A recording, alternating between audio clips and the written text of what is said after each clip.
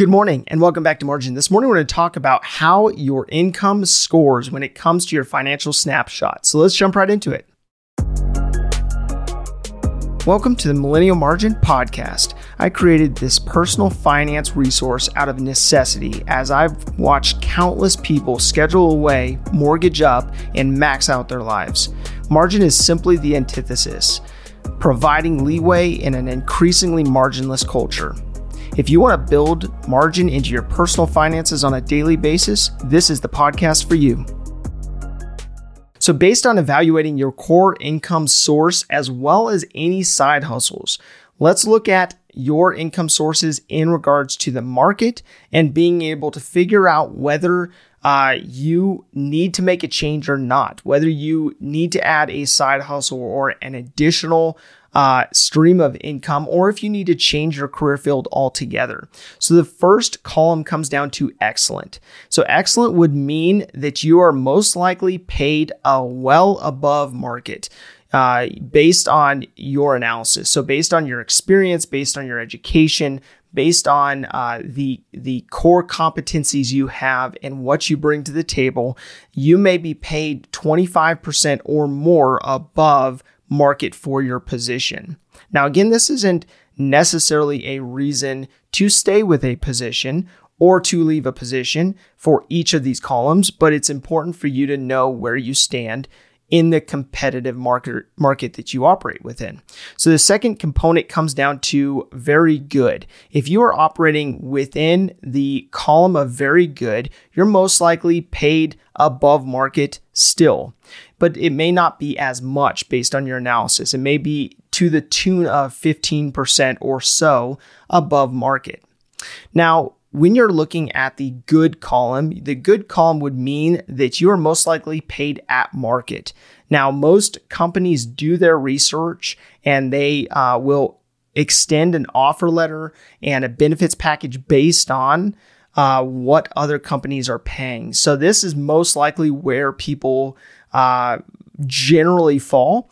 But I would say look at your competitive analysis for your position and be able to look at where you fall in this mix. So if you fall within that good category, this means that you're at market, that you may have additional income streams that you can add in to push you above market, but nonetheless, it's a good place to be. So if you fall under the fair column, that means that you are paid slightly below market. So there is not necessarily anything wrong with this, but you want to be able to look at your market analysis, compare yourself to others that are in that field based on credentials, based on your education and your experience, as well as the industry size and the company size that the other individual or individuals may be working in compared to you, and just look at, okay,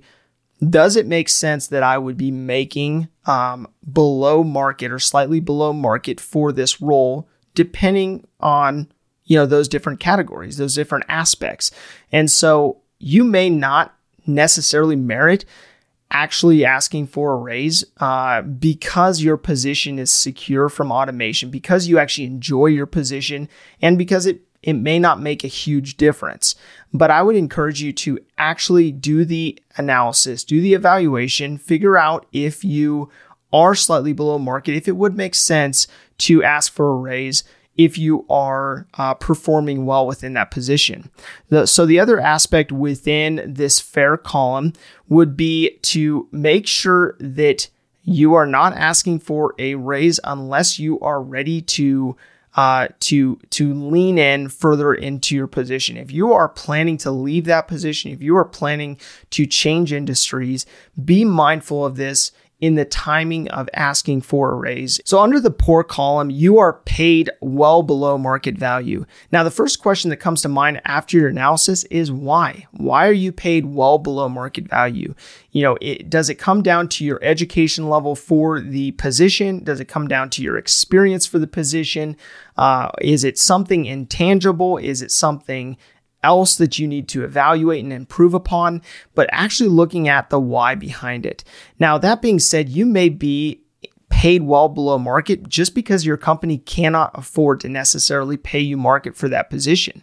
But at that point, you just want to look at, okay, does the differential make enough sense for you to actually consider looking in a different field, in a different position, and actually looking at, okay, what does your position pay at another company?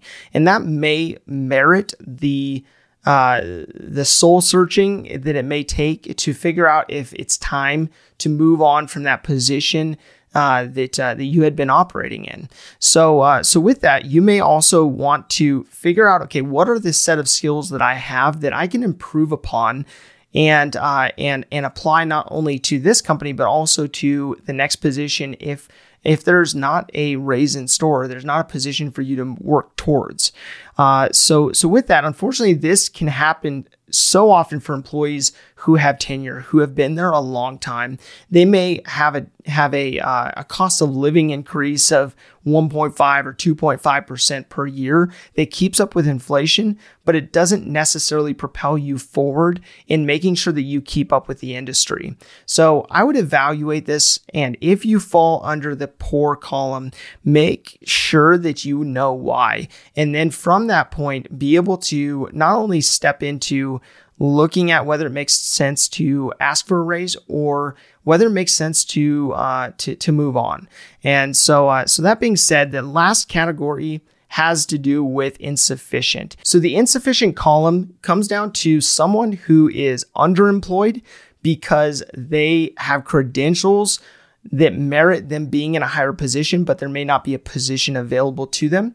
You may be employed, but in the wrong position, meaning that you have a skill set in a certain area that you're not able to apply in the position that you're in, or you're unemployed. So you don't have a position to apply the skill set that you have. So if you fall under any of these three categories, these three components within the insufficient column, there's hope.